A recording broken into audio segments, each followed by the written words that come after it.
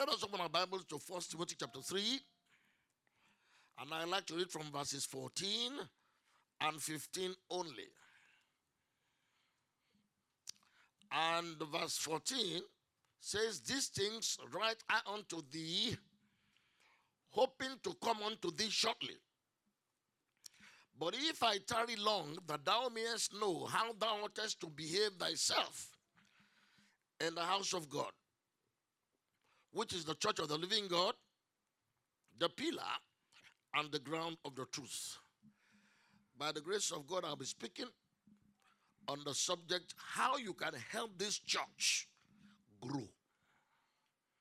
How you can help this church grow.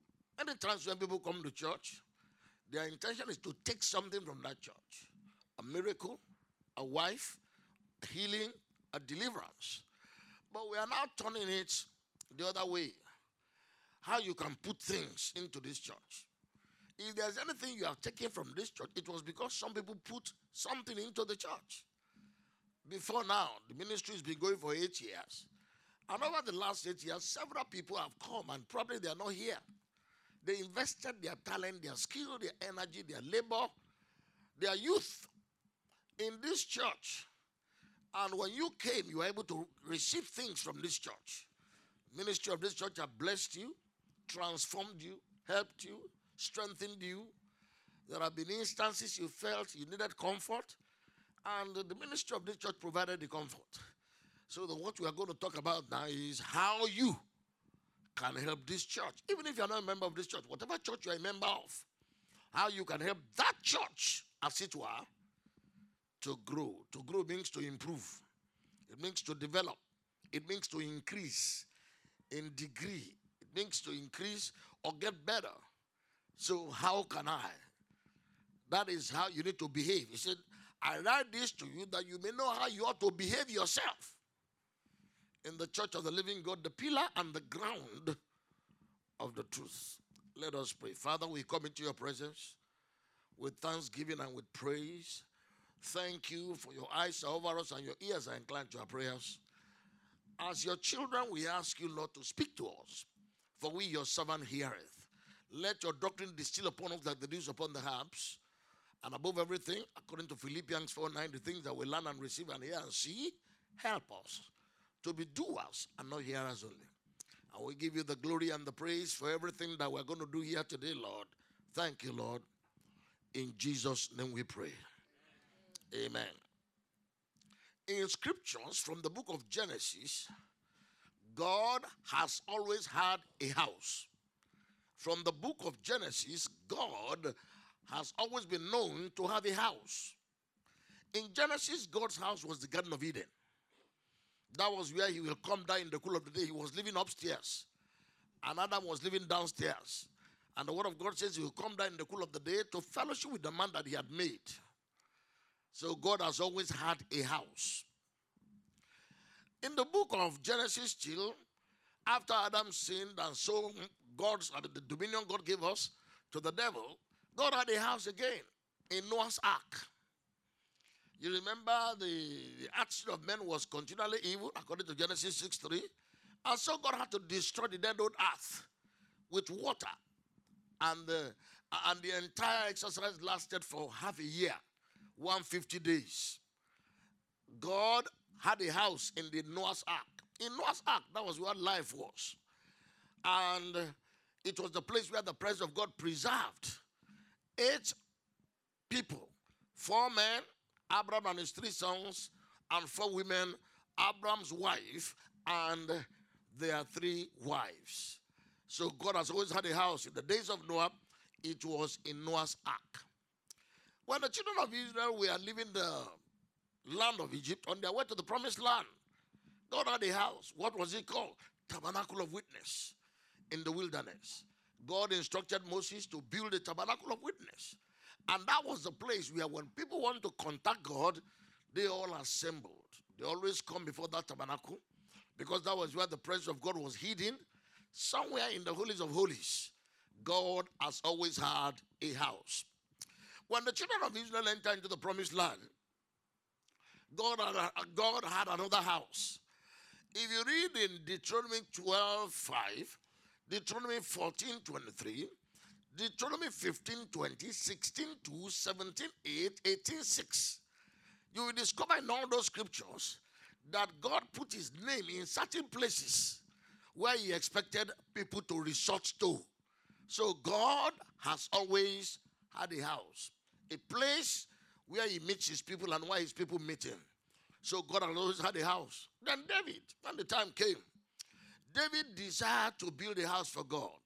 When they eventually settled down in the promised land, the conquest had been made and David became king. David's desire was to build a house for God. But because he was a man of war, he had killed so many people and a lot of blood was in his hands. God said, I don't want you to do it. 1 Chronicles 28:10 therefore said, God decided to choose Solomon to build a house. God has always had a house. God has always had a house. In 1 Kings chapter 8 verse 29, at the dedication of Solomon's temple, Solomon prayed a very strong prayer. He said, God, I want your eyes to be over this house, and I want your ears to be inclined to everything that is said inside this house. When people are sick and they come here, let them meet you. If they are defeated by their enemy and they come here, let them meet you. And God answered in 1 Kings chapter 9 verse 3 that he was going to honor Solomon's prayer. So God has always had a house. And Solomon's temple was built. And the decorations of Solomon's temple, the things that they used in decorating it, several years ago I calculated it. It was like a total of $6 billion that was used to decorate Solomon's temple. According to 1 Chronicles 22 verse 5, there was a word used there to describe the size of the temple. He said it was a magnifica. Check that word in English. You'll have an idea of the size. Nothing was spared in quality. You see people now meet you under the shade of a tree, thinking because God, where two or three are gathered together, God wants a beautiful place. You like a good house, don't you? I mean, look at the extent you go to make your house very comfortable. The plasma TVs, the remote controls, all the kind of things, your kitchen, even your shed at the back of the house. Look at how you beautify your house. God has always had a house, and his house has always been a place of holiness and beauty. He never spared anything when it comes to his house. If you look at the tabernacle in the wilderness, he gave clear descriptions as to what should be used. He gave men skills to put together the idea. And according to what he told Moses in the book of Exodus 25 verse 9, Exodus 25 verse 40, Exodus 26:30, Exodus 27 verse 8, he said he should build it according to the pattern that he showed him on the mountain. So God is a God of specific things when it comes to the house. The house of God is a place of order. It's a place of order. 1 Corinthians 14:40. Let all things be done decently and in order. And when there is order, then you need to learn how to behave yourself in the house of God. Now, when the New Testament kicked in, what happened? God said, look, I'm no longer going to live in temples and synagogues. I'm no longer going to live in tabernacles, in the ark of God. I will not live anymore in some boat like Noah's boat. I will not live anymore in a garden. He decided to make our body his temple. He decided to make our body his temple. Now, when God moved into our body and our body becomes the temple of the Holy Spirit, you find this in 1 Corinthians 3:16, 1 Corinthians 6:19 and 20, that our body is the temple of the Holy Spirit. God now said, look, where two or three are gathered together in my name, there am I in the midst of them. For God, and as far as we are concerned, in Great Light Connections, this place is God's house. This place is God's house for us. Now, I want you to understand, I want to give you some definitions of things that will give you an idea of what God's house is, or what church is. Church is. Now, number one, the church of God is where his people meet. Any place where God's people meet is called church. The church of God is the place where his people meet. So this is the house of God. This is where we meet. We meet here only to meet God. You could meet in the stadium of Chelsea, on the stadium of Old Trafford. That is not God's house. Those are places where we meet for other activities. The purpose of the meeting is what makes a place God's house. So the house of God, the church of God, is where his people meet. This is the place where we meet. If we move to another location, that will be the place where that will be church as well. In the Bible, in the New Testament, the word church appears 114 times. Of the 114 times that it appears, 96 times, the word church refers to a local church, a local gathering like this. That is church as far as God is concerned. Number one, church is where his people meet. Number two, church is also where he meets his people. This is the place where God meets us. Now, he meets us individually in our homes, but more than that, for the purpose of collective worship, he meets us here, where 2 or 3 are gathered together in my name, there am I. This is the place where he meets his people. Number 3, the church also is where he inhabits, In other words, where his presence dwells. You know, before we came here this morning, God's presence was not dwelling in this place. But immediately you and I come, he said, where 2 or 3 are gathered together in my name, there am I. So the church of God is a place where his presence, or where he inhabits, where the presence of God can be seen. God is here. God is here. I remember the Jeffrey brothers, who are great evangelists here in the United Kingdom so many years ago. Whenever they come to any meeting, the first statement they will make is, the master is here. And whenever they say that, signs and wonders begin to happen. You know, by the time you and I leave here today, and the students or whoever come here tomorrow, they won't have signs and wonders happening here. But while we are here, this is the place where God inhabits. So that's the church, the place where he inhabits. Number 4, what is church? Is where he walks in and walks on his people. This place is a mechanic shop. God works on you here and works in you. He works on your attitude. He works on your thinking. He works on your desire. He works on your relationship. He works on your mouth, the way you speak. He works on you and he works in you.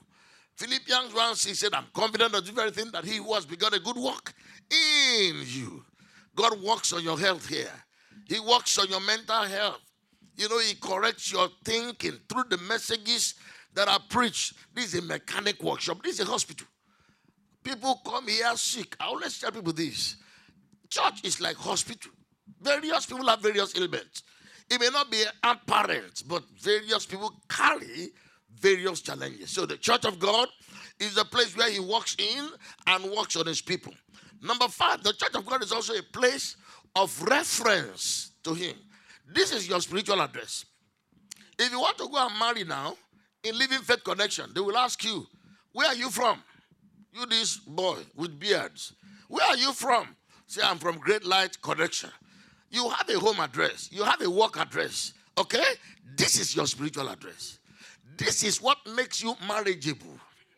I remember one man who came some years ago. He was speaking gangster English. He wanted to marry my daughter, my only begotten daughter. And I say, what are you looking for? He said, I got to love her. I said, oh yeah, on your way. I got to like her, I got to love her, I got to be here.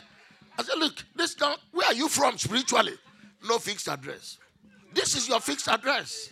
That is why your commitment to this place is not a subject of controversy.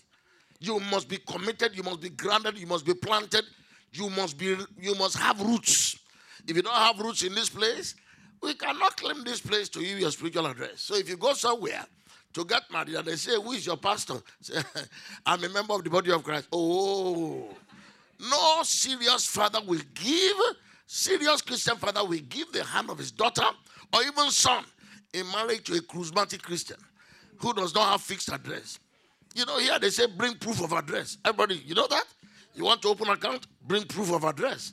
So when you want to marry or you want to do things spiritually in the kingdom, they ask for proof of address. So the church of God is the place, not just where he walks in and on his people, it's a place of reference to him. It's a place of reference to him. It's a place, if someone comes here and says, I need a pastor who is going to pray for me. You know what? On Monday, they will say there's no pastor here. On Tuesday, they will say there's no pastor here. But you see, on Sunday, if they say, I need a pastor, they will direct them here. Because this place is the house of God. It's a place of reference to him. Number 6, the church or the house of God is where God meets our needs. Some of your needs have been met here. Some of you got your spouses here. Is there anyone who got spouse here? Some of you had need. You got your babies here. Some of you got promotion here. Some of you got help with your career in this place. It is the place where God meets his people. It's the place where God meets the need of his people. The church of God is the pillar and the ground of the truth. The place where your need for fellowship, need to appreciate you, need for affection is met. One of the most unfortunate problems in life is to be lonely. But the church of God is a place where you can have friends. It's a place where you can develop close association and relationship with other members of the body of Christ. So the church of God is a place where he meets our need. And then one more, number 7, the church of God is a place from where his people reach out. This is a place where we reach out. This is a place where we reach out. This is a place where we reach out to unsaved souls.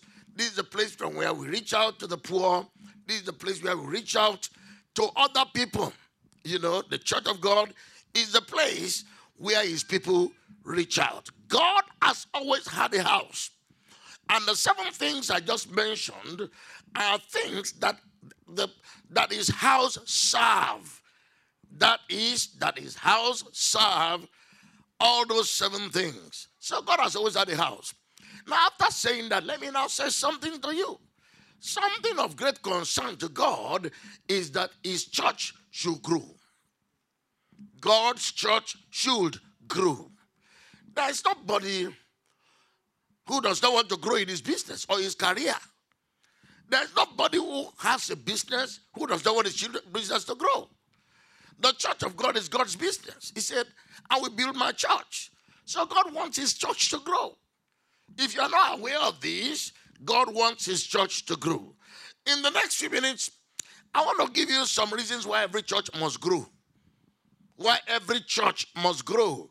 Then I will give you the dimensions of growth along which every church should grow. Then I will tell you how you can help this church to grow. Now, every church must grow because God's word commands it. God's word commands that every church should grow. God wants us to make disciples by winning souls, to mark disciples by baptizing them in water, and to mature disciples by teaching them. God wants his church to grow, and he has commanded, God's word command that a church should grow. Number 2, the second reason why every church must grow is because of the need of the people that only the church can meet. The real need of people is life. That is what people have and lack. Everybody in this world was born in sin and iniquity. So the real need of people is life, and only the church can provide it. The church is a ministry of eternal affairs. The church is the place where life can be ministered. When a church reaches out, they are ministering life. So every church can grow because there is a need for what we have. There is a need for life, and that is what we have to offer. So every church must grow because of the need of the people that only the church can meet. Number 3, every church must grow because Jesus wants it to grow. Matthew 16:18 said, I will build my church. I will build my church. He said, and the gates of hell will not prevail against it. That word build means I will develop. I will improve. I will make my church better. It is something that Jesus is ready to work for. That is why every church must grow. Jesus said in John 5:17, my Father walketh hitherto, and I walk. If Jesus is interested in working for church growth, all you and I need to do is to work with him to make it possible. He wants his church to grow and is committed to the growth of his church. Number 4, the fourth reason why every church must grow is because of the nature of the church. The church is not an organization. The church is not a building. The church is not just a structure. The church is called body. And our bodies grow. If the church is called a body or body of Christ, the one thing you know is that you have grown from the stub tuber-like yam that you were when you were born to what you are now. When I see some amazing people at the 7 feet 2, I always wonder how from a tuber yam of a baby, they have grown to that height. So if God calls his church body, it means even from the nature of the church is expected to grow. Number 5 reason why the church must grow is because the New Testament demonstrates church growth. The Bible tells us in Acts 1:15, from 1:12 to 1:15, the people that started the early church were just 120 people. By the time you read Acts chapter 2, verse 41, 3,000 people have been added. By the time you read Acts chapter 2, verse 47, he said God added to the church daily, such as should be saved. By the time you read Acts chapter 4, verse 4, 5,000 men, apart from women and children, have been added. By the time you read Acts 5:14, it said the number of the people multiplied. By the time you read Acts chapter 6, verse 1, verse 7, you discover that the church grew and multiplied. It was first of all addition, then it went on to multiplication. 3 plus 3 is 6, 3 times 3 is 9. 4 plus 4 is 8, 4 times 4 is 16. So God, the New Testament shows the pattern of church growth. The New Testament shows the pattern of church growth. For those of you who have been in the United Kingdom here, Redeemed Christian Church of God have grown. I was here in 1989 when there was only one Redeemed Christian Church of God. One. It was pastored then by a man known as Dave Okwade. You know, and then he wanted to renew his paper. He couldn't renew his paper, so he left for Germany. That was our day occurring day. Who came here to buy printing products? I'm telling you history now. Frightening history. He came here to buy printing products for his business back in Nigeria. That was how he became the pastor. Many, even regional pastors like Pastor Segun Bioye, he was the keyboardist of the church. His wife was they were not even married then. His wife was the praise worship leader. Yes, I'm talking about 1989. And now look at where we are. The church have grown. So the New Testament pattern is growth of church. And God wants his church to grow. The sixth reason why the church of God must grow is because opportunity for growth abound. These are the last days. These are desperate times that if people don't have God's help, they can't survive. The church is the greatest product that helps people survival if you don't know. God's help is needed for this time we are living in. And that's why the church must grow. If the church can help people, then the church can always attract more people. There's no reason why we should not grow. Because we have the right product. And the opportunity serves us better. It's like somebody selling pure water when there is sun. Or somebody selling tea when it's winter.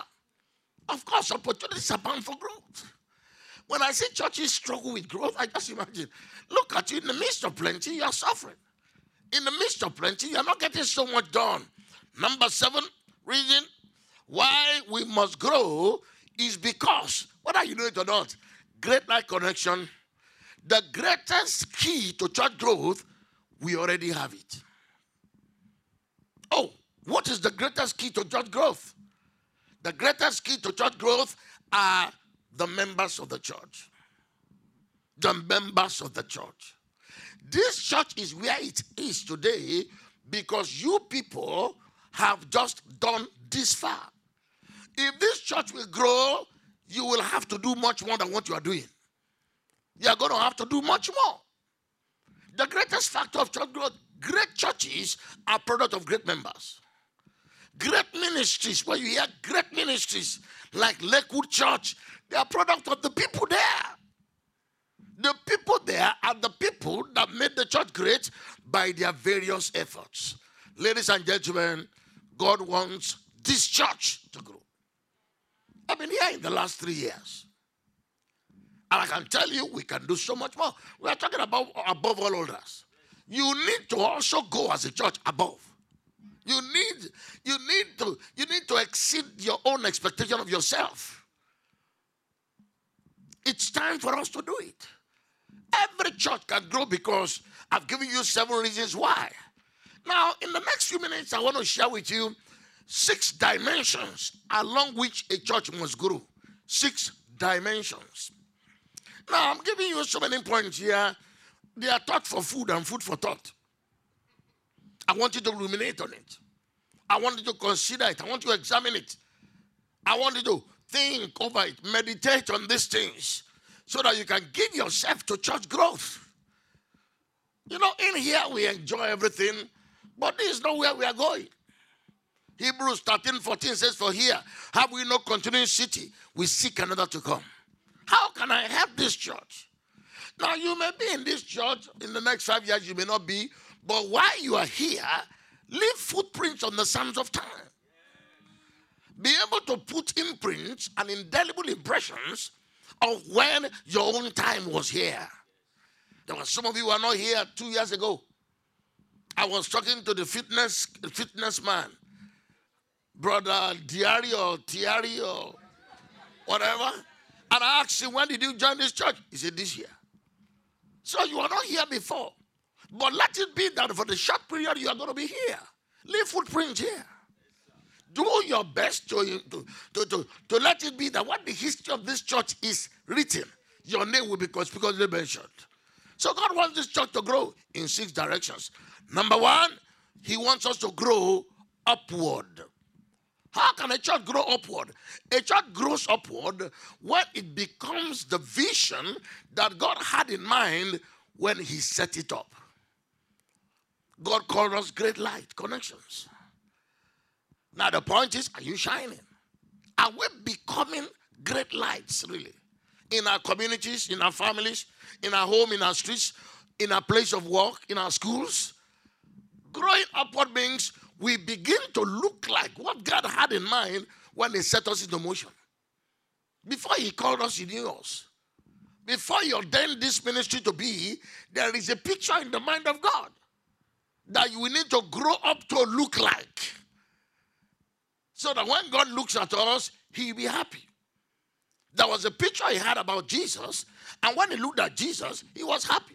Isaiah 53:11, he said, shall see the travail of his soul and shall be satisfied. God wants this church to grow how? Upward. Number 2, God wants this church to grow downward. How does a church grow downward? You need to have a property of your own. To grow downward makes you are established. You are grounded. Many of us don't want to remain tenants in the natural.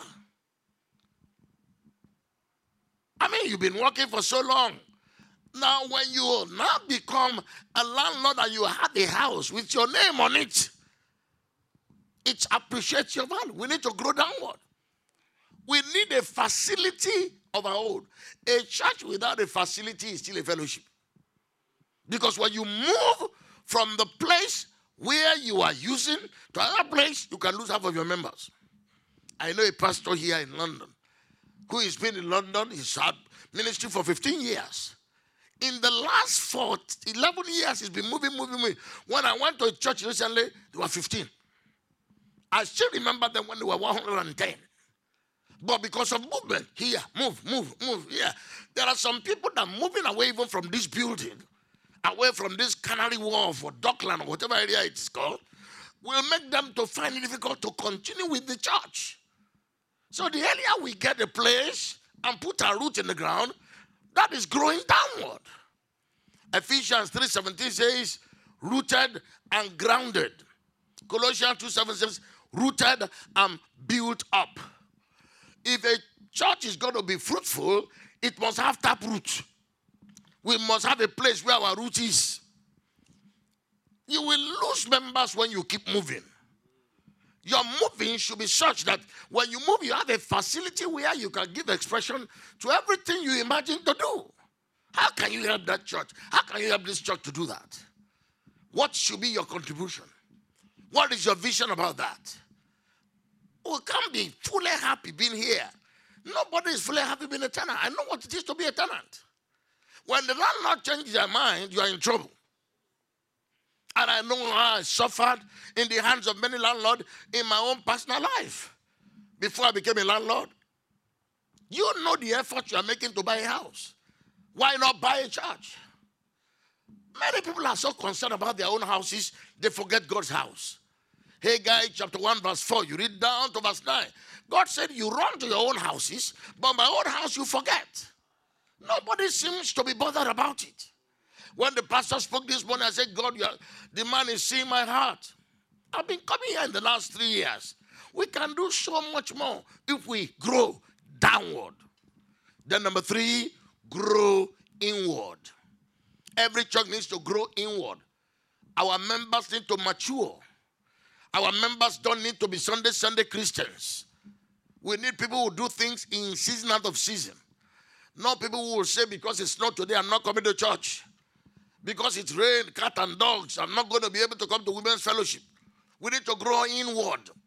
A for accountants, B for bankers, C for contractors, D for doctors, D for dentists, E for educationists, F for farmers. We need to grow in our mix. A for Angola, B for people from Belgium, C for people from Cameroon, D for people from Denmark, E for people from Estonia, and so on. That is growing inward. A church needs to grow inwardly. We must have other mix. We must have other brown. This is London, not Lagos. So it's important for us to pursue that vision. We need to grow inwardly. Our members, the quality of our membership must improve. We don't want good fishes that have no golden coin in their mouth. Fishes only with mud in their mouth. One of our pastors came to me and said, our churches are only full of Samaritan people. I said, because you are preaching a poor gospel. If you preach a rich gospel, rich people know quality when they see it. And they are attracted to quality. That's why your message and your service conduct must be excellent. The more excellent we are in the way we do things, the better we become. The more excellent, we must grow inwardly. We must become better at what we do, better how we do it, better in terms of when we do it, better in terms of which kind of labor we put to work. How you can help your church grow. The church needs to grow upward, downward, inward. Number 4, the church also needs to grow outwardly. What is outward growth of the church? Influence and impact. You need to impact your environment. We are the salt, Matthew 5:13. We are the light, Matthew 5:14. You are great light. Shine that light more. Grow outward. Reach out. Touch out. Have outreaches at the back of your mind.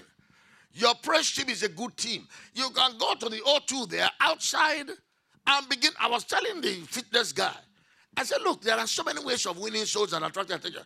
The conventional way of carrying a big Bible under your armpit and trying to preach to somebody does not work again. Then they see the Bible, they say, mm-mm. But when you are doing fitness somewhere out there on the pavement of O2, where the Emirates overhead bridges, people will come and watch. It's an evangelistic tool. Your choir sings so beautifully, and they are good looking too. You can go somewhere by a seaside. You can go somewhere and just minister. And people will come, do barbecue during summer. Whatever you can do, grow outwardly. Look, life is not measured by the duration, but by the donation. The impact you make, the difference you make, the contribution you make. Let us become creative in our thinking. Let us think of better new ways of doing good old things. Let us have Sundays where we just worship people. People will come to church if it's just praise and worship, no preaching. They love it. Today, I know that again and again. Whenever we have praise services in our church, the whole place is jam-packed. And then we get them saved. We give them food at the end of the day. You know? If you give them book, they may never read, but food they will eat. I can assure you. So let's grow outwardly. Then number 5, upward growth, downward growth, inward growth, outward growth. Then I call one outgrow growth. When you outgrow a facility, we need to outgrow this building. A second service should have been started. Let me say this to you. Church growth people say when the auditorium facility you are using is 70% filled, start a second service. That's the reason why we don't have a second service. Because we are 70% filled. We don't have to wait until people are standing or people are now in the overflow and we are projecting video. There's nothing. You see, when you give people variety, it attracts some people. A second service will attract some people that this single service will not attract. I know some people who want to get done with church by 9:30. 8 a.m. I was somewhere about 2 weeks ago. The first service was 7 a.m. When I preached in 1 to 3 Cemetery Road, years ago, the first service was 6 o'clock. 6 a.m. Come and see people. Because some people want to come to church, get everything done by 8:30, and they have the whole day, not to wait until 11. You see, one of the ways to grow a church is to give people a variety and choice. The reason why churches have a second service is not necessarily because the auditorium is full, but they want to serve a different meal. I've discovered, for example, in our own church, the first service usually attended by older people. The second service attended by younger people who went to party yesterday and did not wake up early. And that is how they come to the second service. So let's get this right. We need to outgrow. We need to outgrow this thing. Our church must outgrow some things. Just like in life, you and I need to outgrow some things. We outgrow our clothes. For those of us who have children, you can imagine how your children outgrow their clothes. And there are some insults you and I have outgrown. If you hear that someone is saying something about you, you say, oh, look, small. I don't consider that to be anything.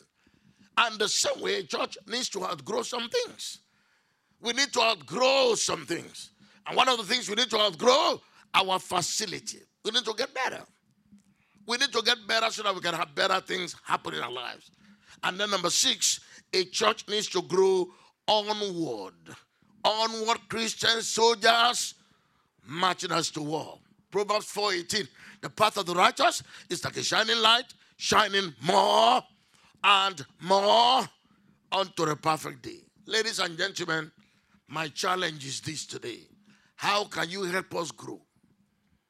You came here with talents. You came here with abilities. You came here with various experiences. What can we get from them? In what way can you infuse a new energy into the way we do things? In what way can you help with the experience you have had in other places? How can you help your church grow? Many times, people come to church thinking the church does not need help. There is no institution like the church that needs so much help. We need help. We need various talents. It takes everybody bringing the little they have on board for us to be the kind of church that God intends us to be. We need the giftings and the talents and the skills and the experience and the exposure of every one of us. That is the purpose of team, T-E-A-M. Together, everyone achieving much. We need your help. Pastor may now have talked about the fact that he needs your help, but I'm telling you, we need your help critically. You know, this is not what the pastor can do. I was talking somewhere and I said, there is no shepherd that can give birth to a sheep.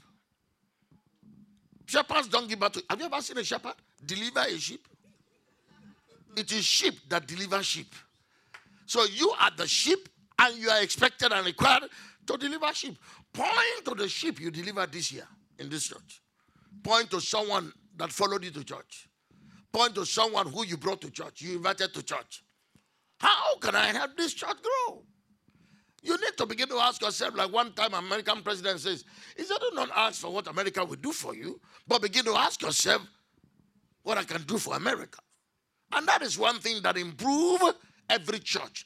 If every member now takes it as a responsibility and a duty to help the church grow. This church needs growth. I've been coming here in 3 years. I'm not joking when I said the church needs growth. I know it. I travel all over the world. In a few days' time, I'll be in Australia for 5 weeks, preaching in about 4 or 5 Australian cities. I come back, I head to Belgium, and then I come back, I head to another country. Now, and I've seen this thing everywhere. There are churches that have been going the last 10 years, in the last 15 years, in the last 20 years. And I tell them this same thing. And for those who have an ear to hear, the difference is clear. How can you help this church grow? You've done all you can to grow your career. You've done all you can to grow your relationship with your wife. You've done all you can to grow in life as a person. We need your help. We need your help. Men are still God's method. God will not send angels to grow this church. Psalm 17 verse 14, it says, men are the hand of God. Whenever God wants to get things done, he gets a man. God will go for us. Isaiah 6:8, who shall I send? Jeremiah 5:1, he said, God seeking for a man. Ezekiel 22:30, he said, I sought for a man. God is looking for men and women who will help this church grow. That's the reason for this message. We are looking for people. Some of you have been sitting on the fence for too long. Bench warmers, chair warmers, onlookers, spectators. We want you to enlist. We need your involvement. We need your commitment. Much more than what we have. We can be a better church if every one of us get better in our involvement and in our commitment. In the next few minutes, as I have time, blessed are they that keep to time, for they shall be invited back. I have about 25 minutes. In the next few minutes, I want to give you about 8 or 9 or 10, depending on how many I can give you, ways in which you can help your church to grow. Number 1, a church cannot grow if it does not have its own building. The building you have becomes an inspiration and a challenge to concerted effort. So help your church acquire a building. Even without the church raising money, begin to put aside some money. Just like you put aside when you are trying to buy your own house.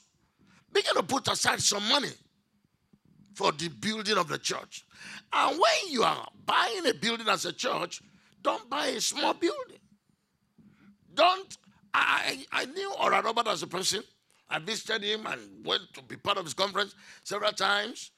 There is a small plaque on the table of Ora Robert. It says, make no small plans here. Because small plans have no power to inspire men. Make no small plans. When you are going out there, strike for a Magnifica. Strike for something gigantic, enormous, and colossal. Something that befits the status of our God. Great light himself. If you want to accommodate, like the president of this ministry, Paino Kadeboye, you don't put him in Premier Hotel or IB's budget. You look for something that befits him. So we need a building that befits the vision we have. You all have befitting houses. I've not been in many of them. But I know that if the house does not befit you, you will sell and buy something bigger, isn't it? Oh, I'm speaking your English now. So the point is, the first thing you need to do to help us grow, help us get a building. And make sure that we don't just get a building and spend 10 years to renovate. No. The money we are raising is to acquire the building and put it in the right shape. Solomon never spent 20 years to renovate the building he built. He built it from the scratch. Why? I was telling churches, I said, listen, some of you need to build from the scratch. What's wrong with it? You buy building off plan, don't you? Why can't as a church we do that? Why don't you blaze a trail and chart a course? They have never done it before. It's a story of people who are not inspired by God. When God inspires you, you say, no, they may not have done it before. Who will blaze the trail and chart the course? Who will be the first in that generation to make it happen? Whatever they say they have done something before, I'm very happy. Because I'm going to blaze the trail. I'm going to cross the line. I'm going to exceed limit. I'm going to set the standard like God's word calls us to. That's number 1. Now, number 1 is to help this church grow, we need a building. Pastor told you, he said next year. Many of you can say, how will these things be? Knowing that we are not many That's not what it takes. It takes faith. Begin to spend faith like currency. Use faith as currency. Faith like currency. Spend your faith to purchase from the kingdom of heaven what you cannot probably physically afford on earth. Number one, the first way you can help this church grow is to help us get a building as soon as possible. Let the vision of the pastor come to pass. He has seen us out of this place after 8 years. Do you want to inherit this building? Do you want to take it over? This is a university. This is not a Pakistani building on the highway. This university building. How long do you want to be here? How long? You feel comfortable, but please. God told me years ago, he said, I am the comforter of the afflicted, but I'm also the afflicter of the comfortable. When you are in a building for too long, or when you live in a person's house for too long, it begins to show you the top head of a yam. To let you know that you have overstayed your welcome. Number two, how can I help this church grow? By you growing yourself. You have to grow. You have to grow in your career. You have to grow spiritually. So that the pastor will not concern himself with things that have to do with you anymore. He will now take care of the young people who are coming to the faith. You have to grow financially. When you grow financially, the church grows financially. When you grow in your relationship with your spouse, pastor have one less case to be settling quarrel. Because every time he looked at me, he slapped me. He called me names. He said, I'm not beautiful. I'm not handsome. I'm poor. I'm not like my friends. Now, if you grow, say, look at your neighbor and say, grow up, baby.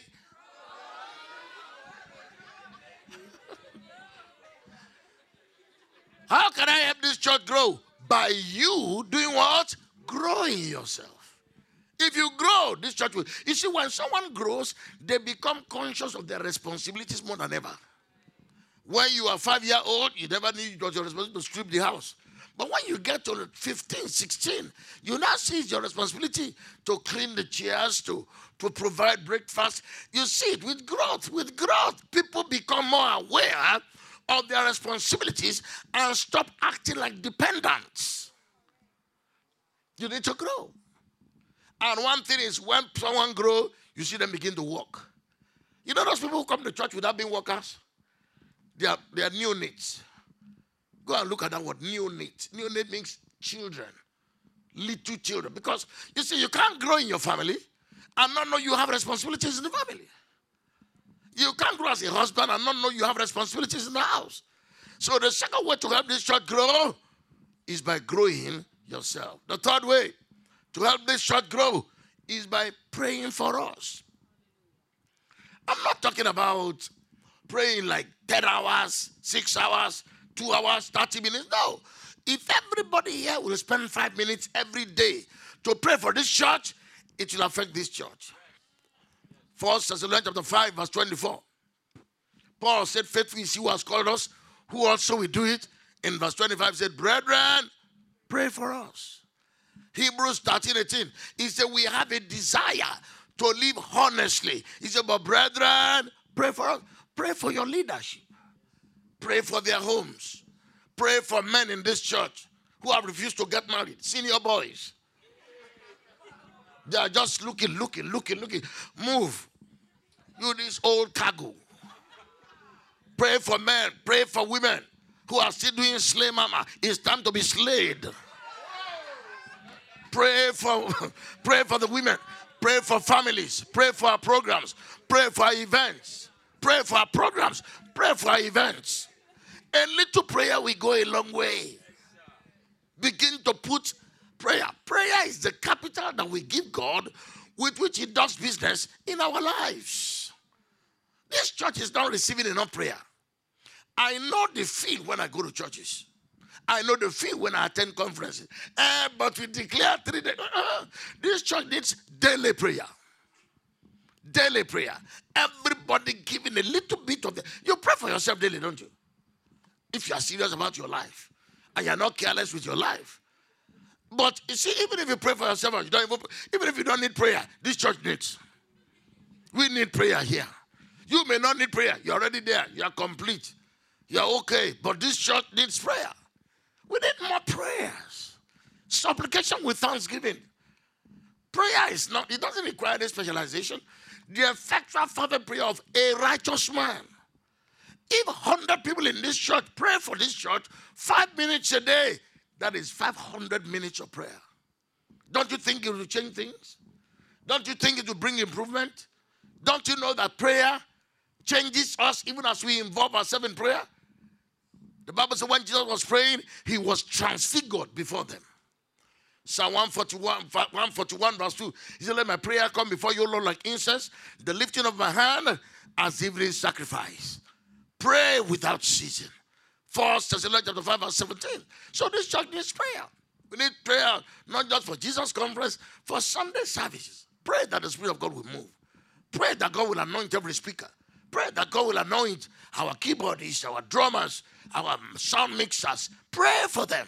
They need prayer. They can do so better if they are prayed for. Stop criticizing them. Pray for them. The people who pray for, we don't criticize. The people who criticize, we don't pray for. So what am I saying now? I'm saying we need your help. You need to help us grow. You need to help us improve. You need to help us get refined and better in whatever we are doing. And these are practical ways of doing it. 2 minutes, 3 minutes of prayer. We help on your place on your way to work. Just say, I'm praying for Great Light Connections now. Lord God, I come before you this morning to ask that you bless our pastor, anoint our pastor's wife, all our ministers. Let them have a vision of what you intend for them to do. Let them follow your leading. Let them not be sidetracked or distracted. Let them focus on the call that you've given them and what you have our program for this year. We pray for our men. We pray for our women. We commit them to your hand. You lead and guide them aright. You refresh the old ladies. They'll go back into production. You will refresh the families. You will make families develop and understand each other better. Just 2-3 minutes of prayer. It doesn't strain you. It doesn't weaken you. It doesn't wear you out. Number 4, what can I do to help this church grow? You can help this church grow by helping other people within the church grow. You're a senior doctor. Help the junior doctors to grow. You're a senior nurse. Help the junior nurse to grow. You're a senior businessman. Help the junior business people to grow. It's called personal discipline. You already know how to read the Bible and understand it. Help to the people who are just young, who are giving their life to Christ. Help to improve them so that they too can read the Bible and understand it. Personal discipline. Help other people grow. There's a church in the United States. I knew them when they were just about 50 people. I still remember the day when 3 of them came to me and said, this was in the 90s, late 90s. I went there in 1997. And so these young men, 3 of them came to me and said, there is this program, software called Oracle 7. It was days of Oracle 7 and Oracle 8. They said, we have passed the exams and we are very good at it. So we are going to set up a free school. And the only thing is that to do this course in town is about $7,000, $8,000. But we are going to make it available free of charge to everybody who is a church member. People started coming to that church. And the only condition for attending the school free, you must join the church in membership. You go to foundation and membership classes. And when you graduate, they give you a certificate. You go and present it in this school. And they take you through the course. So these 3 guys started working on the people that came. The first set of students were about 16 of them. And when they trained them and taught them, 14 of them passed the exam. The next one was about 32 of them. And out of the 32, 28 passed the exam. The church literally went from about 50 to 500. Because of this simple act, so simple, and yet so phenomenal. When you help people, you help them grow. And when you help them grow, you grow, and the church grows. The church is full of people that were recruited. In fact, the current leadership of the church were most of the people that came to that church because of that course. And the more people that pass the exam, the better the job they get, the more the tax they pay for the church. The church, I say it boldly, is the richest redeemed Christian church of God in the whole world. I'm telling you this. As a fact, not as an idea. as something that I know. But look at how it started. Just 3 boys. God using 3 people to help others. Helping others is a way to grow a church. Because when you help people, they won't forget you. When you help people, they will surely become part of that church. So how can I help this church grow? By helping other people to grow. You see people come in who have just probably relocated to this country. They don't know their way. You are Jinta. You've been here for 28 years. You are like Britico. You call them and say, hello. You look strange. Are you just coming? Oh, yes, I came. I came about 7 months ago. What are you doing now? What kind of course are you doing? How are you settling now? Where do you live? What do you do? Where do you go? Who are your friends? Do you have friends? Can I help in any way? That is how to retain people. One way to get people is to get interested in people's welfare. And it's so important that many times some churches don't know that how, as simple as this thing is, it's one reason why people stay in some church and one reason why some people don't stay in church. People need help. People come to church with various challenges. And where they can't help is where they belong to. In the community where we are, most of the people there are Muslims. You know what we did? We set up a social skill acquisition school where we train people in sewing. We train them in cooking. We train them in various things. Do you know these are Muslims? They come to church. They come to, nobody asks them to come. They say, you are my God, though. You are the one that made my life. You make my life better. And they will come to church. Become part of the church. Who will ever question them? They have received help. People need help. There are people who come here needing help. You don't greet anybody. You don't mix well. When it's time to close, may the grace of our Lord Jesus Christ, you carry your bag and Bible. The love of God, you are in the eye. The sweet fellowship of the Holy Spirit, you are in there already. Be with us now forevermore. You kick your car in the car. Now, what is that? Mix and mingle. Salt is not effective until it mixes. Salt is not light. Have to diffuse into the air before it can conquer darkness. You have to help others people to grow. You have learned something from your growth. You can help others to grow. And that will affect the growth of the church. I know some people who the way they have helped people in our church, businessmen, who help junior businessmen with loans without interest. Help their business to grow. And that's why some of them belong to our church today, not because of any other thing. But the business you are doing, someone introduced them to it, and someone helped them with capital without interest. Number 5. Is it number 5 now? How can I help this church grow? Listen to me. By making sure the church is full. This church needs to be full. How do we do it? 2 ways. Number 1, invite someone to church. Now, Pastor, let me tell you something. Set a goal as to the number of new people you are expecting every week. In our church, even right on Sunday morning today, I watched the service before I came here. Combined service. We have a goal that every week 100 new people will come to church. It's a goal that we have set. And when you set a goal, you make sure you work on your goal. Have a plan, work your plan. So set a goal. Every member of this church should invite at least one person every week. There are so many reasons why people don't invite people to church. Some people think, well, is that part of what I should do? You know, the way your church is located, it's not easy to find, though. And it's not easy for those who want to come. You know, but let me say this to you. Make a conscious effort to invite people to church. Psalm 122 verse 1, I was glad when they said to me, let us go to the house of the Lord. Some people don't invite people to church because they think it's the work of somebody else. The work of everybody is the work of nobody. In our church, there is a man. Every Sunday, he invites not less than 20 people. One person. One person invites nothing less than 20 people. So I asked him one day, why are you inviting so many people like this? He said, I assume that nobody is doing it. I assume that. So invite people as if to say no one else is doing it. Challenge yourself. Set a standard. I will not come to church alone anymore. The Bible says in Psalm 55 verse 14, we took sweet counsels together. We walked to the house of the Lord in company. Come here with someone. bring someone along. If you've tested and you have seen what Great Light Connection is like, somebody somewhere can be helped with this same thing. If it has blessed you, it will bless somebody else. You have been coming back and coming back because you are receiving help.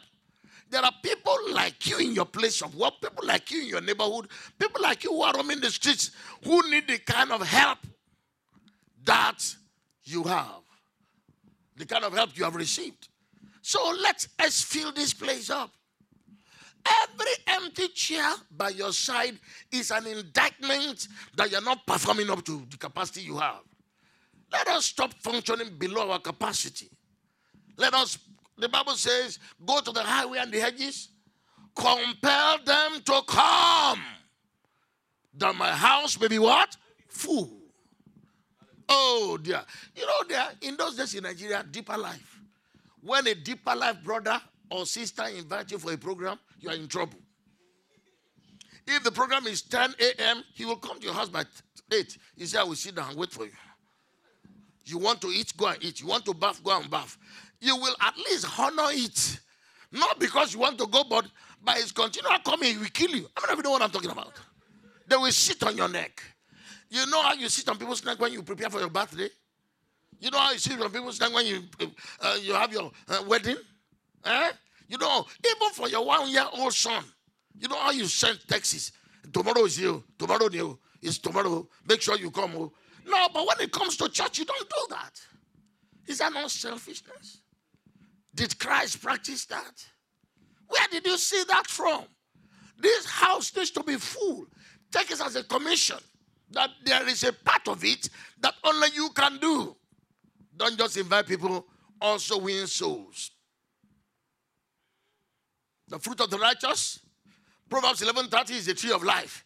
He that winneth soul is wise. Many of you are young people. And the Bible says, Proverbs 20:29, the glory of those young men is their strength. You have a lot of strength. When I saw the way the choir was dancing, I said, yeah. And the choir always try to punish us. We should stand because you are standing. No, we want to sit down. Is it clear? We have been standing since. Ushers, we have been standing. Now we want to sit down. They say, stand up. I want to stand up. It's your time to stand, so stand. Don't tell us to stand. If we are blessed enough, we will stand. But please don't always punish us. I was telling someone, I said, whenever I want to preach and say I should stand, okay, me, I'm standing and you are sitting down. If I stood with you then, will I not be worn out by now? I have my own turn. I have my own. So let's get it right. What I'm saying is this, let's fill the house. Let's win souls. Proverbs 20:29, it said, the glory of the young men is their strength. The beauty of old men is their gray hair. So let's get it right. Do one of the both. Do one or both. Invite people, but also do what? Win souls. The real superstars in the kingdom of God that create joy in heaven are the soul winners. There is no joy in heaven because a crippled man stands up and begins to walk. There may be joy in your village or where it happens, or in the man's family. But in heaven, no. There's no joy in heaven even if you go to a cemetery here and raise everybody. How many joy happened in Lazarus' case? Even the Pharisees were not happy that the man we thought was dead. The people that were owing the man money, when they learned that he had died, do you think they were happy when they learned that Jesus has raised the man from the dead? Don't let me go there. Don't let me go there. Now what I'm saying is this. Win souls. Create joy in heaven. Luke 15:7 said there is joy in heaven over one soul that repents, more than 99 people who need no repentance. How many have I given you now? 5. Number 6. How can I help this church grow? By being a good example. Number 6, by being a good example in the church and a good ambassador outside the church. I always tell people this. If you want to know whether a Christian is a good ambassador outside the church, people will follow them from their neighborhood. People will follow them from their school to come to church. People will follow them from their places of work. If you're an ambassador out there and people see your light, they will want to come and walk in the same light. People see the life you are living that is of a high quality. People love something good. People love something that is working. And when they see you mirror, they say, what church do you attend? Say, I attend Great Light Connections. Can I come with you next Sunday? Why? Because they see in you what they like. They see in you what they want. So be a good example inside the church. That is how you can help your church grow. An example of a faithful family. An example of a tither. An example of a worshiper. An example that people will want to emulate. An example of the kind of person people want to follow. Be an example of the Christian. That's the greatest thing you can be to anybody inside the church. Who looks at you the way you serve and wants to serve?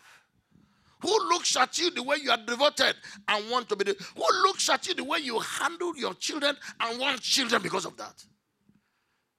Who looks at your marriage the way you speak to your husband and want to get married? You know there are some marriages. You say, God, if this was marriages, please forget about me for now.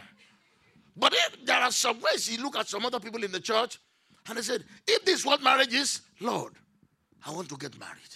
If this is how good it is, if this is how sweet it is, if this is how pleasant it is, be a good example within the church of someone who comes early. Ask yourself this question. If every church member is like me, what kind of a church will we have? If every church member behaves the way you behave, the way you keep texting during the service. If every church member does not, he gives 10 pounds offering and dances 20 pounds dance. If every church member does not pay their tithe as and when due. If every church member is not faithful and committed to the cause of the gospel. If every church member is negligent of their duties and responsibilities, what kind of a church will we have?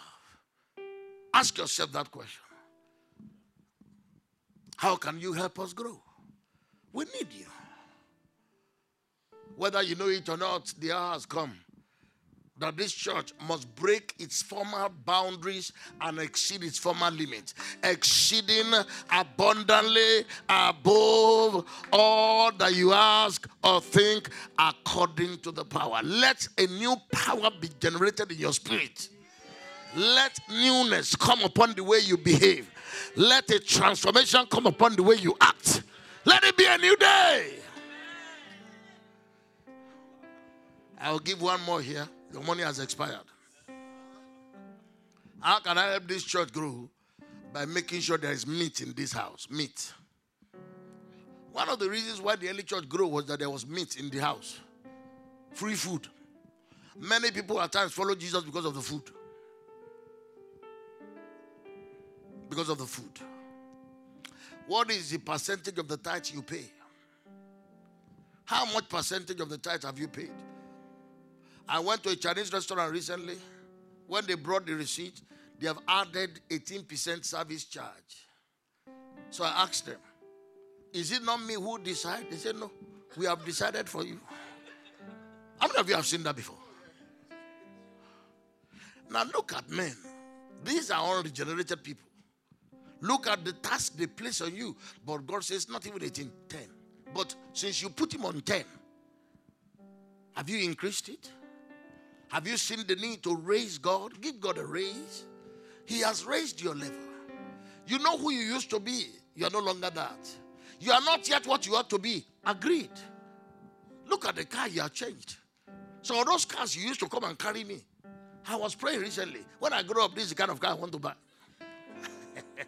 I'm just joking. But what I'm saying, you used to use probably a tiny little mini mat. Oh, what was that? That's that small car that's smart car. But look at the one you're riding now. Huh? Pastor John Afulaya, look at the one you're riding. Huh? Pastor Pre, look at the car. Now, what I'm saying is this. If you have bettered your life, don't you think you need to give God a raise? We need meat now. We need money here. In our church, we don't raise money. We don't. Why? The people are aware of their responsibility. This morning, as I watched them, they call for tithe. Over 500 to 600 people came out to pay tithe. With that kind of devotion of members, what do you think the financial state of the church is? We have never bought anything on credit. We have never been in debt. Supernaturally, the people have been taught, and some of them project themselves. Let me give you one more. I'll just close with this one. In our church, we did a review of our financial record. We discovered 86% of our members pay tithe. 86%. Most churches, they are not up to 26. 86% of our members pay tithe. And of the 86%, 56% of them pay more than 10%. Since I gave my life to Christ, I've been raising my tithe.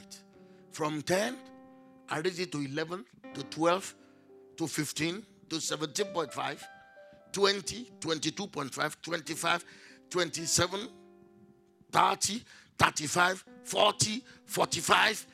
This year, I raised it to 50%. But do you know the embarrassing thing?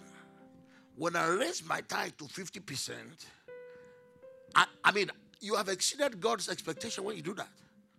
Because the word tithe means 10. Now, you are giving 50 for what you should be giving 10 for. How do you think God feels? In 3 months, January to March this year, in 3 months, I got financially blessed more than I did in the last 3 years before 2019. In 3 months. I went somewhere in January. I just said I should come and pray. So I went there and I exhorted for 5 minutes. I did not even break a sweat. The boy gave me a check. I opened the check, 5 million naira. I said, did you make a mistake? I asked him, is it not 500,000 you wanted to write? Or 50,000? He said, no, Daddy. He said, God touched me and said I should give you. That is how God touches people when you touch God. Men are the hand of God. Listen, finances, it should be the least of your worry. I don't remember when last I sat down or knelt down and said, God, give me money. No, did. He said, if it shall come to pass. The Abraham blessing. If that jelly happened to the voice of the Lord God to keep his statutes and obey his command, he said, this blessing will do what? Run after you and do what? Overtake. Do you know one blessing overtake you? When I talk about some financial blessings, people say, why? Because I provoke. I give my offering level. There's a boy in our church. Every Sunday he gives 1 million naira. This boy was somebody we put on a salary when he was in university of 5,000 naira. But now God has promoted and projected him. Every Sunday, 1 million. The Lord will take you there.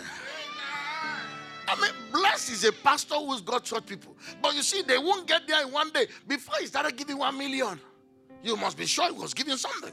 But he was raising it.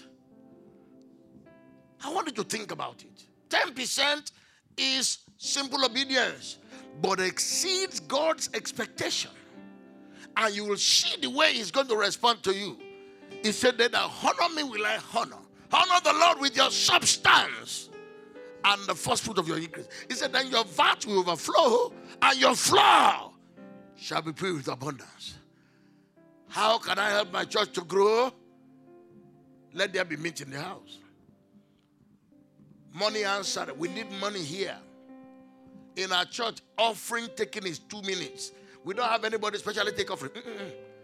You know, there's some churches when you go to say, now our pastor, our friend will help us take the offering. And then he will carry Bible. And then he read about 5 chapters. Because of how much? Because of how much? Whoever preaches, at the end, he just said, now it's time for tithe and offering. If you want to pay your tithe, stand up, come out. And then he prays for them. And millions coming. At times I ask myself, where is this money coming from? When the people are well taught and they know their duty, they are responsible. You know, responsible Christianity means you know what you need to do. One day I was speaking to a black American boy and he was telling me about, I told him, I said, how do you finance the family? How do you take care of the family with all these problems you have? You are illiterate, you didn't go to school. You know what he said to me? He said, a man got to do what a man got to do. What that means simply that a man must do what a man must do. Listen to me, as a member of this church, you need to do what you need to do. Stop standing on the fence. Stop lackadaisical attitude. Stop being relaxed. We need your help. We need you to join us so that the church can grow. We need to grow financially. We need more money. Money answered. Ecclesiastes 10:19. Money is a defense against insult. Money is a defense against insult. Ecclesiastes 7:12. It says wisdom is a defense, but money is also a defense. The excellence of wisdom is that it giveth life to him that has it. We need this church to grow. This is the message God put in my heart.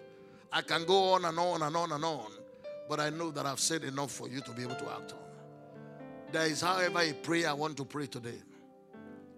Some of you have thought before now that you will increase your tithe, but you did not take the step. You just felt, I would like to give more. God has been good. If God has been good to you, you need to be thankful. If God has been more than good, you need to show compassion. Some of you have had this prompting. I want to give more.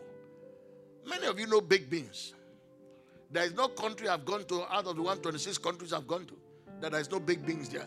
And what is in baked beans? Tomato and beans. And that thing is on every breakfast table all over the world. Why?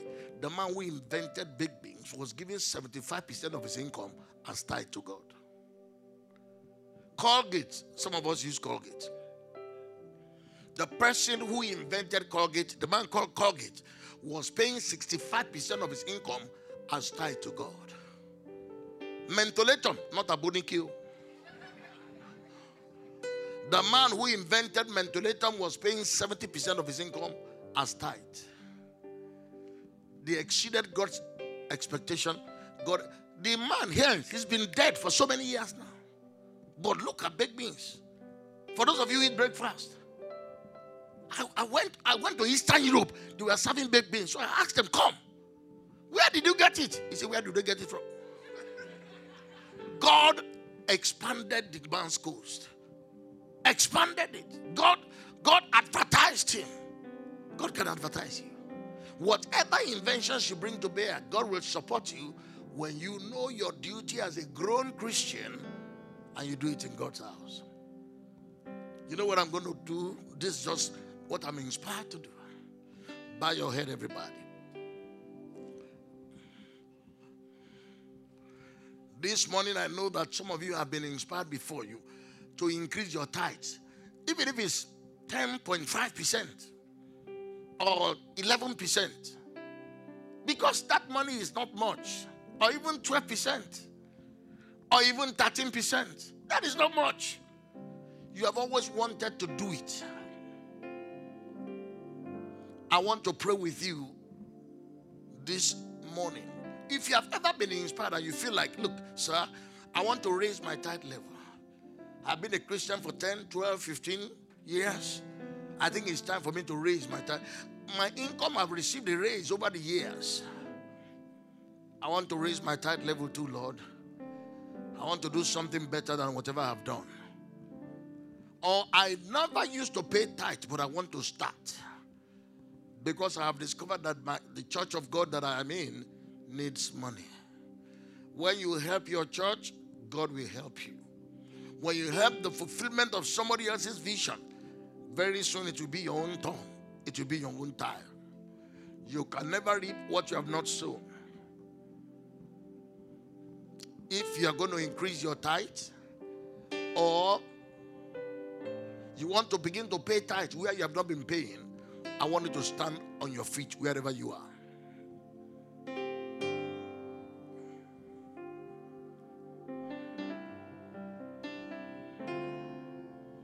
Thank you for that. I want you to bow your head and tell God what you are increasing it to and the kind of help you want. Whatever we know we need to do, the best thing for us to do is to do it. Even if it's 10.5, or you have not been paying tithe before, arguing with God. Hey, I don't earn salary. I don't work. Tithe is not on salary. Tithe is on any money that comes into your hand. The Bible said, upon the first day of the week, let everyone set aside, even as God have blessed them, so that there will be no gathering when I come. 1 Corinthians 16 verse 2. Talk to God. Say, God, I'm making a decision here. I'm making a commitment here. God, I'm making a decision and I want you to help me. I want your grace for it. I want the anointing to rest upon me so that I can do this. Talk to him. Go ahead, talk to him. Speak to God. Talk to God. Tell him that, look, this is what I'm going to do. I've seen the need. I've seen your expectation of me in this area, and I'm going to work on it. I'm going to make a change. Thank you, Holy Spirit. I want to pray for you right now. And so, precious Father, I'm praying with your children as they stand before you. You know the heart of every one of us. You know our uprising, you know our downstream, you know our thoughts of far off. You know the decision that everyone here has made. You know the commitment they have made. You know what they need to be able to carry this out. Father, I pray for grace. I pray for grace for them to be able to implement this. As there has been a willingness, let there be a performance. In the name of Jesus.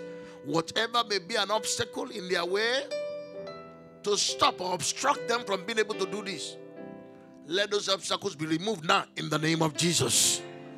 Let your power, let your grace, let your glory rest upon them in the name of Jesus. The support, the nourishment, the promotion, the elevation, Lord, let it be their portion in the name of Jesus. I know you expect that we should have done this as individuals, but now we have those hanging blessings. Let them begin to come and overtake them in the name of Jesus. Let their plowman overtake their reapers. Let the evidence of obedience be clearly seen in their lives, their finance, their jobs, and their home. Thank you, Father. In Jesus' name we pray. God bless you. Be seated.